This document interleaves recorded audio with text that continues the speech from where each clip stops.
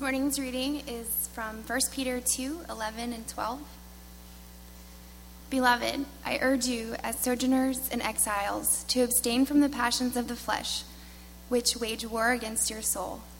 Keep your conduct among the Gentiles honorable, so that when they speak against you as evildoers, they may see your good deeds and glorify God on the day of visitation.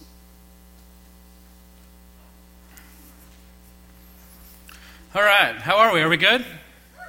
Everybody feeling good? Enjoying their Florida winter, which is the envy of the free world. Florida's killing it this year. It's great. It's nice. I'm enjoying it. All right, so, back up my notes. I've done this already today. Today, we are talking about our souls and the centering of our souls and how we are to feed our souls, what we have been feeding them, what we should be feeding them, and how to tell whether or not your soul has been eating well. Yeah? Okay. Because I was taught years ago, tell the people what you're going to say, and then say what you're going to say, and then tell them what you just said. So there'll be 2 reviews. So I'm going to open us up in a word of prayer, and we're going to jump into this. So far we're on track for like 2 verses a week. I don't know. It's going to be a while. Well, let's pray. Father, we love you. We thank you for everything that you are doing in our midst. Thank you for my brothers and sisters, for bringing them here. Thank you for our community. Thank you for binding us together, even though we are all so different. You are the center of everything that we strive to do. Help us to remember that. Help us to keep focus inside of that. I lift up those here this morning who are carrying very heavy burdens.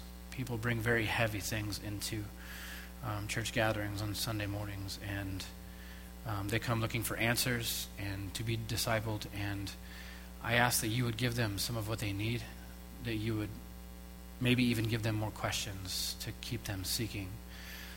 But I would ask that you would help us to gather up all these things and push them aside so that we can be here, present in your midst, focusing on you, realizing that you are here with us, loving us, and that just for now we can focus on that.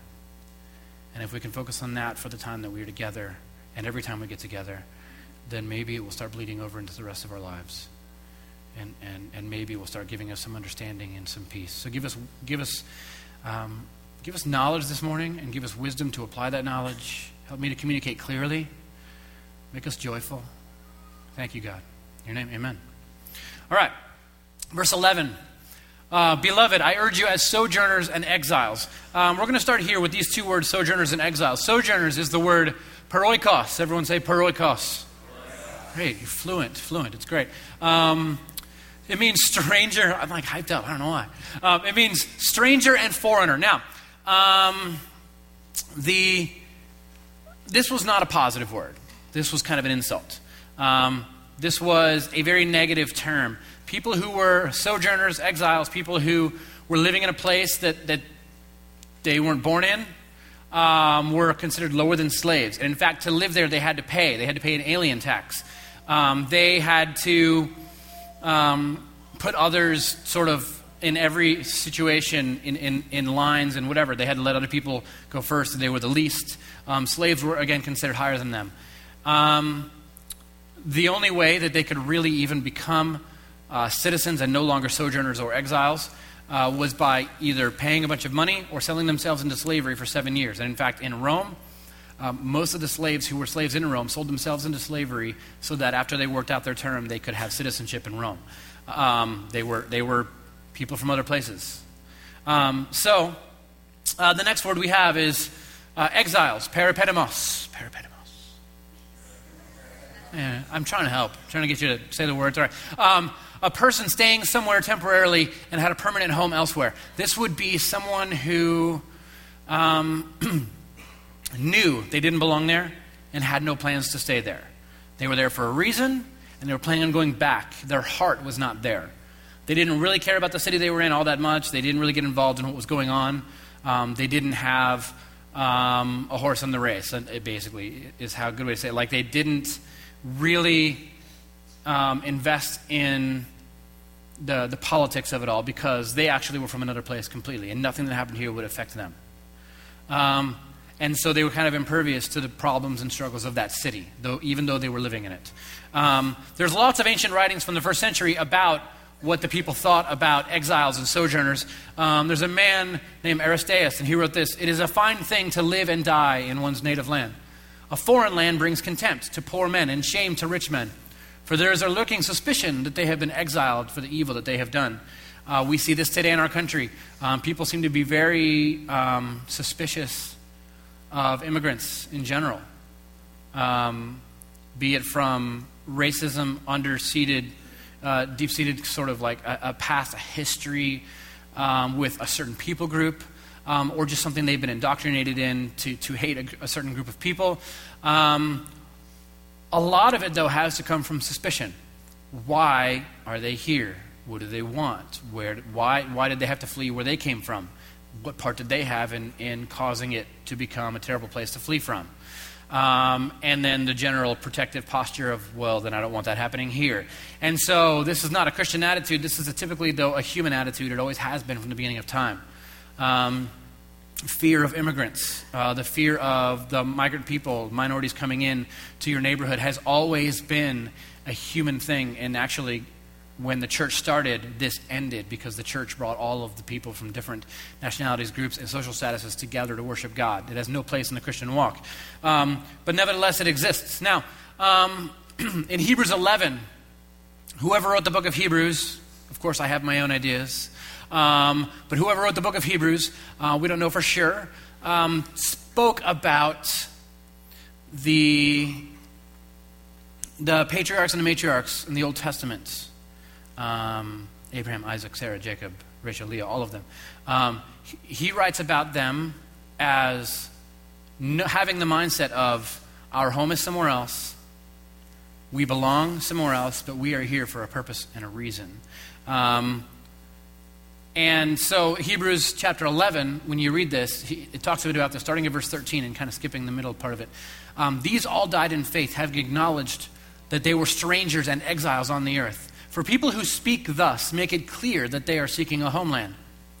If they had been thinking of that land from which they had gone out, they would have had opportunity to return. But as it is, they desire a better country, that is, a heavenly one. So he's speaking about all of the leaders of the Old Testament.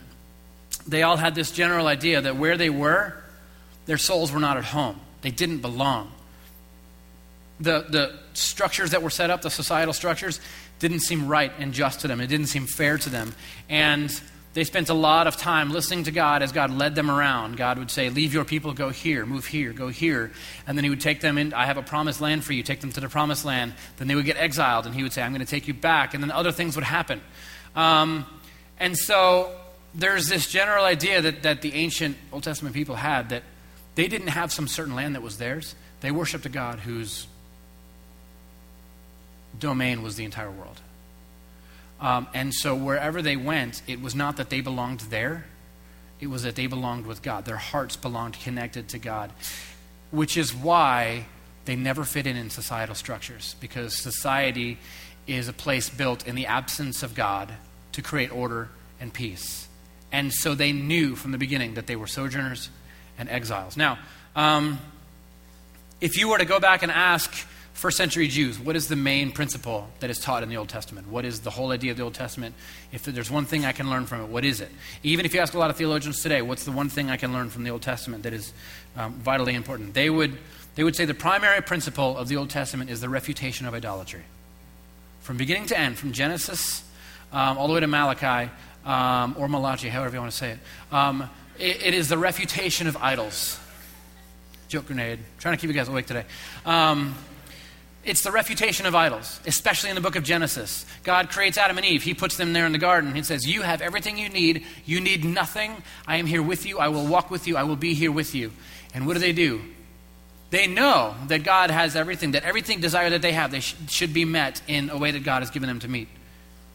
But they get curious and they start thinking, well, maybe I can meet my desires this way or this way. Fast forward a few thousand years, and we are in a world that is riddled with complete sin, that is born of idolatry. Completely born of idolatry. taking God off of the throne where he should be and putting something else there and thinking, maybe what I was supposed to get from God, I can get from this thing.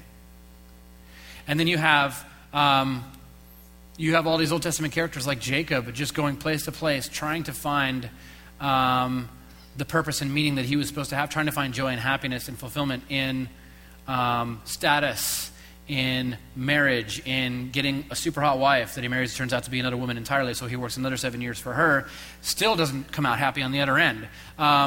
His soul just wasn't happy no matter where he was. The soul is very needy. And then you have Leah bearing children, thinking, if I can bear a son for my husband, then I will find happiness and joy in some physical thing. And so she does this over and over and over, and she never finds the happiness, and finally she bears a son, and it says, and then she praised the Lord, and she never bore any more children. Because her soul was suddenly at peace, because she reconnected with God. And so the general idea of the Old Testament is the refutation of idolatry. Idolatry is very destructive to the soul. Idolatry is when we feed our soul things that our soul cannot be nourished by, cannot digest, and that is actually destructive. You know, we have a whole culture that talks a lot about whole foods. Everything should be whole, because if it's not a whole food, this is what it does to your body. This applies to the spiritual realm as well. We are always trying to we are in a society that teaches you your physical body has all of these different urges, and you need to meet them so you'll be happy.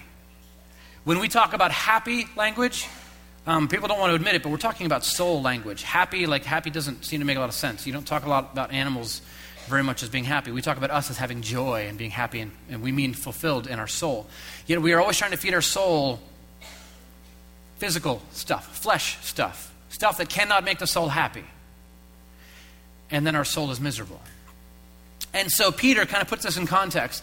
So he says, beloved, I urge you as sojourners and exiles. Now, you could stop here and think, okay, so he's talking about in a literal sense, because they literally were, the people who received this letter really were sojourners and exiles. They were on the run. They were going to other places, new places, and I'm sure they were being insulted, and people were suspicious of them for being there.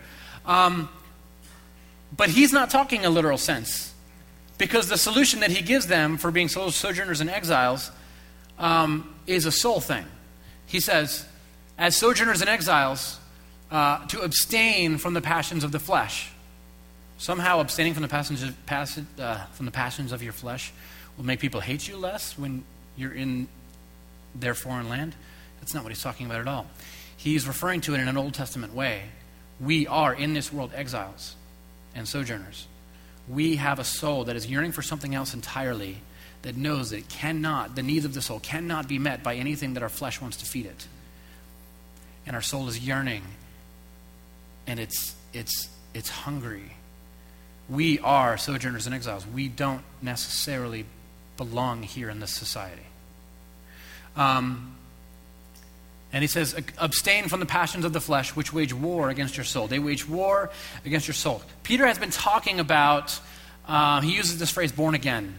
And when he says born again, a few verses back, what he's talking about is disconnecting from the passions of your flesh, making that the center of your life, of what you live for, and allowing the Holy Spirit of God to rebuild how you have structured your life. By your life, I mean how your mind and your soul interact with the flesh around you, the world around you. And so you are allowing, when you are born again, you have allowed God, Jesus, the Holy Spirit, to rebuild your life with something new at the center. The Spirit of God connected to the spirit of you, your soul. And around that is your mind, which is fed by your soul, not the other way around. And on the outside, you would find your physical connection to the world, which would flow from what is on the inside. So there has to be something on the inside of your soul. When you are born again, you are putting something on the inside of your soul, and you are living from that place. That is what it means to be born again. You are no longer living the way the world was. Now you are living the way that God has commanded you to live. And it is only done by the power of the Holy Spirit through the death, burial, and resurrection of Jesus, reconciling you to God, reestablishing that life source, that connection. And so our soul is very, very, very sensitive to what you feed it. Our soul is very, very needy. There is no end to the neediness of the soul. But there is only one thing that can fill it. Now, so some really interesting studies have been done at Duke and at Harvard that have to do with I don't want to describe these things wrong, that have to do with examining the impact of what is called fake adornment on our ethics. And by fake adornment, they mean fake sunglasses, fake Rolexes, fake handbags, fake stuff that we put on so that we can paint a picture that we are something that we are not. And they have studied what this does to the rest of our life, our psyche, our ethics. And the results are incredibly fascinating. So what they did was they took 500 pairs of Chloe sunglasses, very expensive sunglasses, and they gave them to 500 women who were participating in the test. Half of those women at random were told, those sunglasses you're holding that we just gave you are actually knockoffs, they're fake. But they were real. And the rest were told, yes, those are real, expensive $500 Chloe sunglasses. And then, after giving them these sunglasses, letting them wear them for the day, they had to bring their sunglasses and wear them on their head as they took this test. And so they sat down and they took a test that was a math equation that was impossible to solve in the amount of time allotted. But if you solved these questions and got them right, you would receive a monetary reward. But nobody was checking your scores. You would do the problems, and they would give you the answers, and then you would sign on the honor system, yes, I got this many right. Now, what they found was the women who they had given fake sunglasses to were 70% more likely to lie, to cheat, and to steal than those who knew they were wearing real Chloe sunglasses. Fascinating. More than double, just because they had fake sunglasses on their head. Now, they did other tests where they would have to judge people, and they found that the equal amount of people, 70%, the people who were wearing the fake sunglasses were 70% also more likely to judge people more harshly and judge themselves less harsh. And so somehow, this act of putting on something that was not real, but putting off the vibe to the world that it was, and letting other people believe that you were something that you were not, changed your entire interaction with everything. It made you more sinful, more negative. And so, I'm not saying all of this to knock all of you who are wearing fake sunglasses. I am, however, giving you permission to buy real ones. And you could say, look, it's not for me, it's for my soul. Okay? Now, the soul has this intense desire to be whole. The soul desperately wants your entire existence, your life, your body, your mind, and your spirit to be one. It wants them all to be the same. In other words, integrity, which comes from the word integer, which means one. We've talked about this several times. It's you want to be one person. Your soul desperately wants you to be one person. The problem is most of us spend a lot of time pretending we are not someone that we are. And it is incredibly difficult for your soul to bear. And you are feeding it something that is an illusion and that does not satisfy, and it damages your soul. The soul is very, very sensitive to even the smallest sins. And we never think about this. We never think about what do the small things do to my life. It's just the image. It's just I want people to think I'm more successful than I actually am. And this is the opposite of what church is. Church is a house where we all come and we're a body of believers and we are honest with each other. We confess exactly everything, who we are, what's going on, and who Jesus is and what he has done to fix us. And so the fake sunglasses game, we have found, even science has proven to us, is damaging to the soul. Now, this is the definition of idolatry. It is trying to receive something from a source that you were not intended to receive it from. You were never meant to find your identity in what you wear, who you are married to, what you do for a living, or your net worth. None of it. Where you're from, none of it. You were never meant to find your self-worth in that. You were meant to find your self-worth in the fact that the creator of the universe created you and loves you desperately, even to the point of dying on a cross and suffering the death that you deserved for you. That is where you find your identity. In the God who is near, even when you are attempting to be far. The God who is closer to you than you could ever be. The God who there is nothing you could do to make him love you more or less. that is where you are to find your identity, not in the fake sunglasses. And what that does to your soul when you pretend that that is where you get your identity, that is idolatry, and idolatry is super damaging to your soul. Now, we all sort of remember a couple years back what happened in Brandon, Florida, almost 2 years ago. Almost 2 years ago. It's about 30 minutes from here, and about 2 years ago, there was a man asleep in his bed, about 36 years old, asleep in his bed. The house showed no signs of any problems at all, and suddenly a sinkhole opened up under the house and sucked his bedroom down into the ground, and he disappeared, never to be seen again. Died instantly. Sinkholes are interesting things. They are built over very, very long periods of time, possibly hundreds of years. Caverns are worn away, and they open up, and nobody has any idea that they're there. There's no way of knowing. And then suddenly there is this catastrophic collapse where everything is just sucked into the void and destroyed. Now, one of my favorite books is called, I always forget the name of it, Ordering Your Private World. Yeah, my favorite books. I've never actually read it. No. I listen to a lot of audiobooks, and so I listen to this one twice a year. I never catch the title. Ordering Your Private World. It's by Gordon MacDonald. Now, it is a very old book. It was written long before I believe I was even born. And it basically is about your internal life and how you should be ordering it and how you should be nurturing it and how you should be feeding it. And he talks about how our soul is also susceptible to sinkholes. There is this thing that happens in our life where it happens for a very long time, but when it goes, it goes. And he writes this: our lives are susceptible to sinkholes. In the feelings of numbing fatigue, apparent failure, or disillusionment about God, about goals or purposes, we may have sensed something about to give way. There seems to be little we can do to prevent such a collapse. Yet we may discover the existence of an inner space, our private world, which, if neglected, won't sustain the weight of events and pressures that press upon it.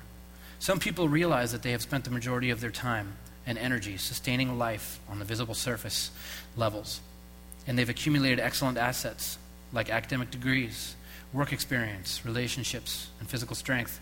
And often we discover too late that our private world is in a state of disorderliness.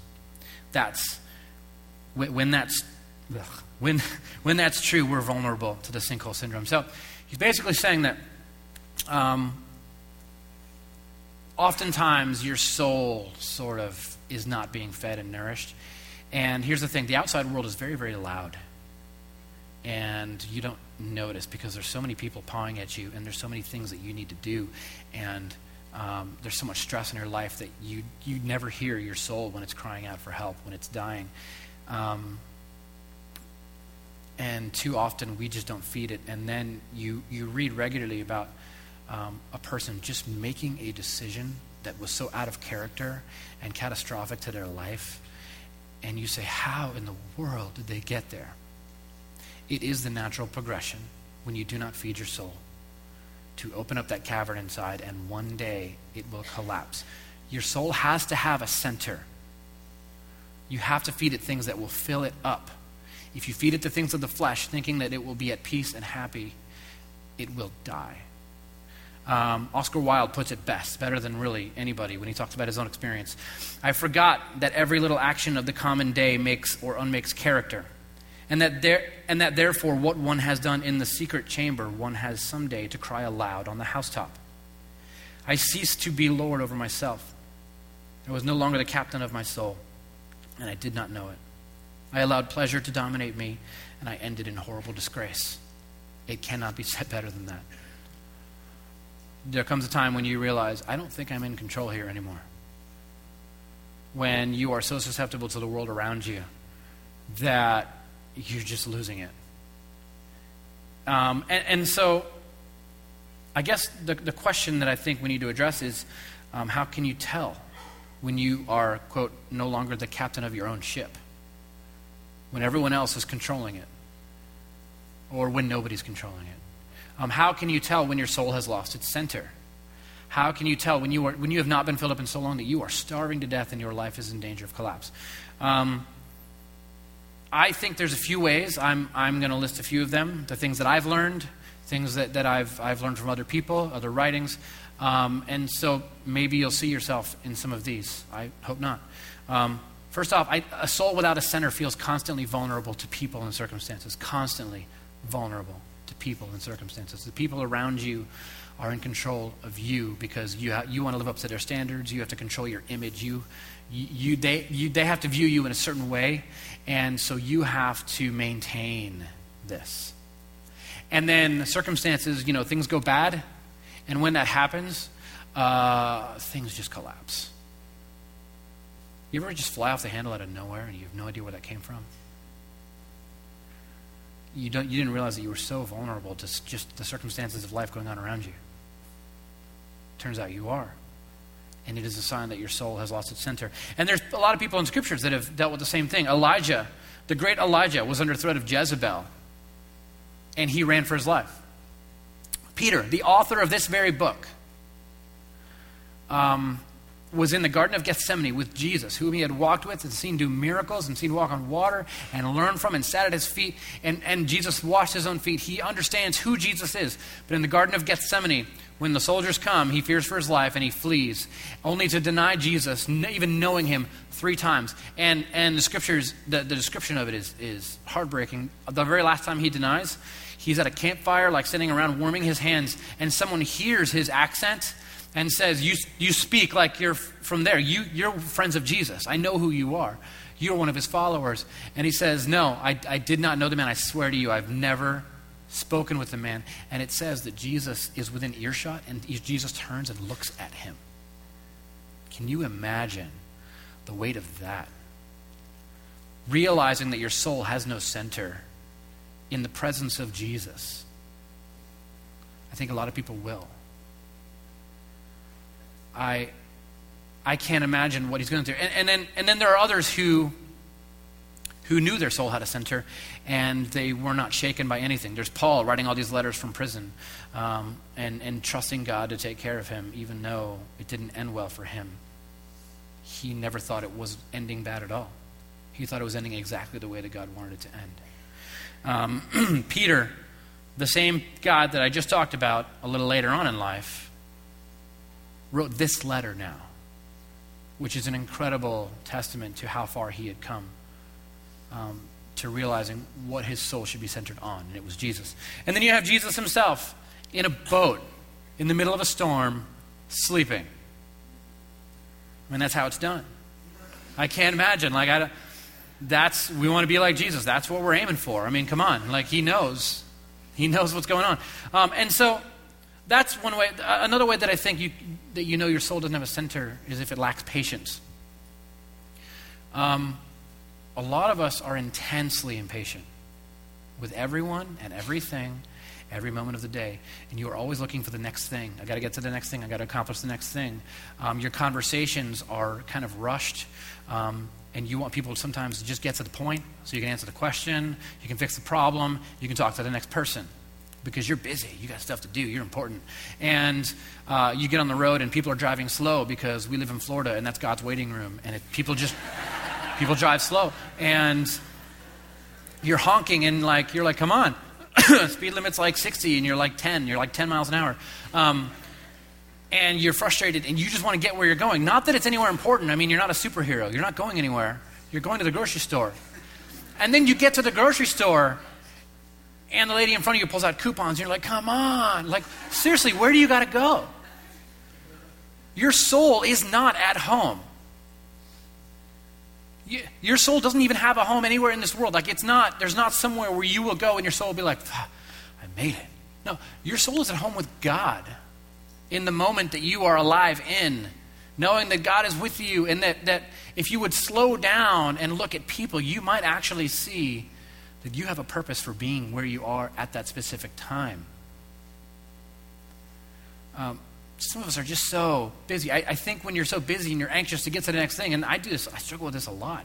And I think it's when my soul is just not, I've pulled it from its home, and I think there's stuff I have to do for some reason that will make my soul happy, but I just need to be, and I need to plug back into Jesus and be like, okay, Thank you for letting me be here. Thank you for this car. Thank you for this lady slowing me down so that I have time to think. And I can look around me and I can look at people's faces and I can just be different. I can live a holy life, different life. That's what that means. And I mean, there's other ways, and I don't have time to list them all out, but here's a few more. A soul without a center is not decisive, has a hard time choosing between, there's the right thing. I know this is what I should do, but if I do this, it won't hurt. And so when you're indecisive between the two things, the things that's right and the thing that hurts, your soul doesn't have a center. Paul didn't have trouble making that decision because his soul was set. A soul without a center manages an identity. And I've already talked about this. It runs around. Hey, that thing you heard about me, just want you to know, it's not true. Okay?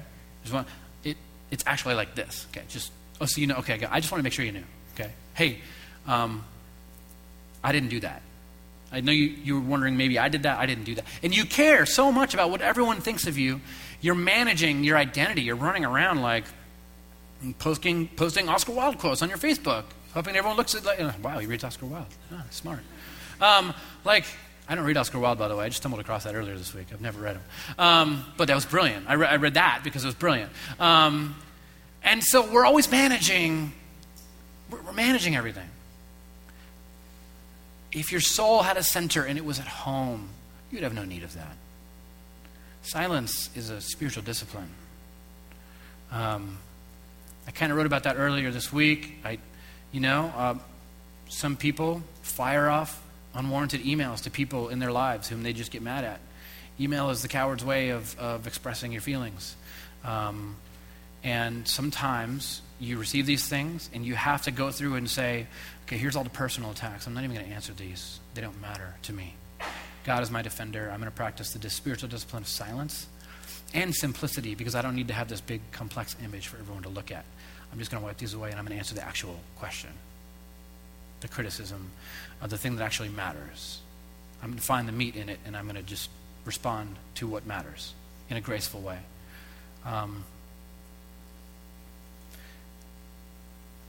I think there's a lot of different ways you can know. Maybe you've sensed some of them. You could probably add to this list. But I want to get to the next verse 12. Keep your conduct among the Gentiles honorable, so that when they speak against you as evildoers, they may see your good deeds and glorify God on the day of visitation. Now, keep your conduct among people honoring to God. Honorable. It has a spiritual connotation here. This is not in the same way that we today would use honoring like they're impressed or anything like that. This was something that honors their humanity, affirms that they are loved by God and important, and that you are there with them, that you are their brother or their sister. Keep it loving and honorable. And then he says this, so that when they speak against you as evildoers, they may see your good deeds and glorify God on the day of visitation. Now, Peter heard this somewhere. Do you know where Peter heard this? From Jesus. This is almost an exact quote from Jesus on the Sermon on the Mount in Matthew 5. And so in order to fully understand what he wants to say here and why he's saying this, we need to look at the context of Matthew chapter 5. In the Sermon on the Mount, where Jesus says it, he says it here in verse 16, but you have to read the entire paragraph because it caps it off at the end. You are the salt of the earth, but if salt has lost its taste, how shall its saltiness be restored? It is no longer good for anything except to be thrown out and trampled under people's feet. You are the light of the world. A city set on a hill cannot be hidden. Nor do people light a lamp and put it under a basket, but on a stand, and it gives light to all in the house. In the same way, let your light shine before others, so that they may see your good works and give glory to your Father who is in heaven. So there it is in the end. It caps off this whole thing. And what is Jesus talking about here? He says, so the world, he sort of uses like salt, like nothing has taste, but you are salt. And I'm putting you there. You're different. You bring something to it that is different. And then he says, the world is dark and you are light in the middle of a dark world. You know what he's saying? You are sojourners and exiles. That's what you are. Exactly what the context in which Peter was talking. It's almost like he was writing this and it brought into his head, this is what Jesus taught me. And this is what he was saying. We are sojourners and exiles. We are in a world where our soul isn't fed, but should feed others. And it shines bright and it lights people up. And Jesus is saying, and it's like a lamp and it attracts people. They look at it and they say, wow, look at them. They're different. the storm is raging and they're sleeping. There's battles all around them and they're just peace and calm. They're not in a hurry. It's almost like they know something that I don't know. And it's true. You know something that they don't know. And they will not know it unless you first model it for them to see. And then it says they will ask you about it. They will say, what is it that you have? And they will glorify God. They will see you and say, whatever you're doing is better than what I'm doing because I am just stressed out. Whatever you have in your life that brings you this much peace, and by saying this, they are glorifying God because you have God. And they are lifting God up and they're saying, whatever it is that you have, I have to have that. What is it? Jesus said a lot. He talked a lot about how the deeds and our actions in this world and the way we respond to things draws people to God. It's not theological trickery that draws people to God. It's not talking people into it. It's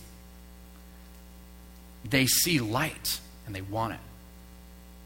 So maybe you're here today and some of this is you. Maybe you feel like maybe Oscar Wilde was reading your mail. Like, wow, I feel that way. Like I've lost control. I feel like I fly off the handle at the drop of a hat. I daily cry over spilled milk. And it's a joke, never mind. I'm just not feeling the way I should. You need Jesus. You need something at the center.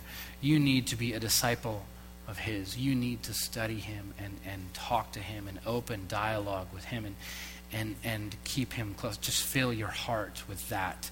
Your soul needs to be fed, not by the things of the flesh. They will not fulfill it. They will not make it happy. They are actually actively waging war on the things that will make you happy. So we're going to take communion and we're going to spend some time in communion. Communion is an important thing in our community. And so our communion servers, you guys can go ahead and get ready. We do this to remember what Jesus did for us when he opened up that connection to God, plugged us back into our spirit. We were dying vines and he plugged us back in to the very source of life. And so if you are a follower of Jesus, I would invite you to take communion, but first I would like you to spend some time in prayer. I would like you to ask God to reveal to you the places where you are just not anchored in him. I want you to ask yourself what your life reveals to you. Are you impatient? Are you angry? Are you in a hurry? Are people a nuisance? Do you care about those around you? Are you trying to find happiness in all of these things that have nothing to do with God? Or that are the opposite of how God told you you will get them? So think about those things, dwell on those things, and we're going to pray. Father, we love you. Thank you for everything you are doing for us. Make us whole. Fill us with you. Center us on you. Make us whole people. Let our private life and our public life be one life. Our insides and our outside be one side of us. Don't let us splinter our soul and try to feed it things that it shouldn't be devouring. Bring us back, resurrect us to be as we were created to be, to find the sources of life exactly where you gave us to find them. Thank you. In your name, amen.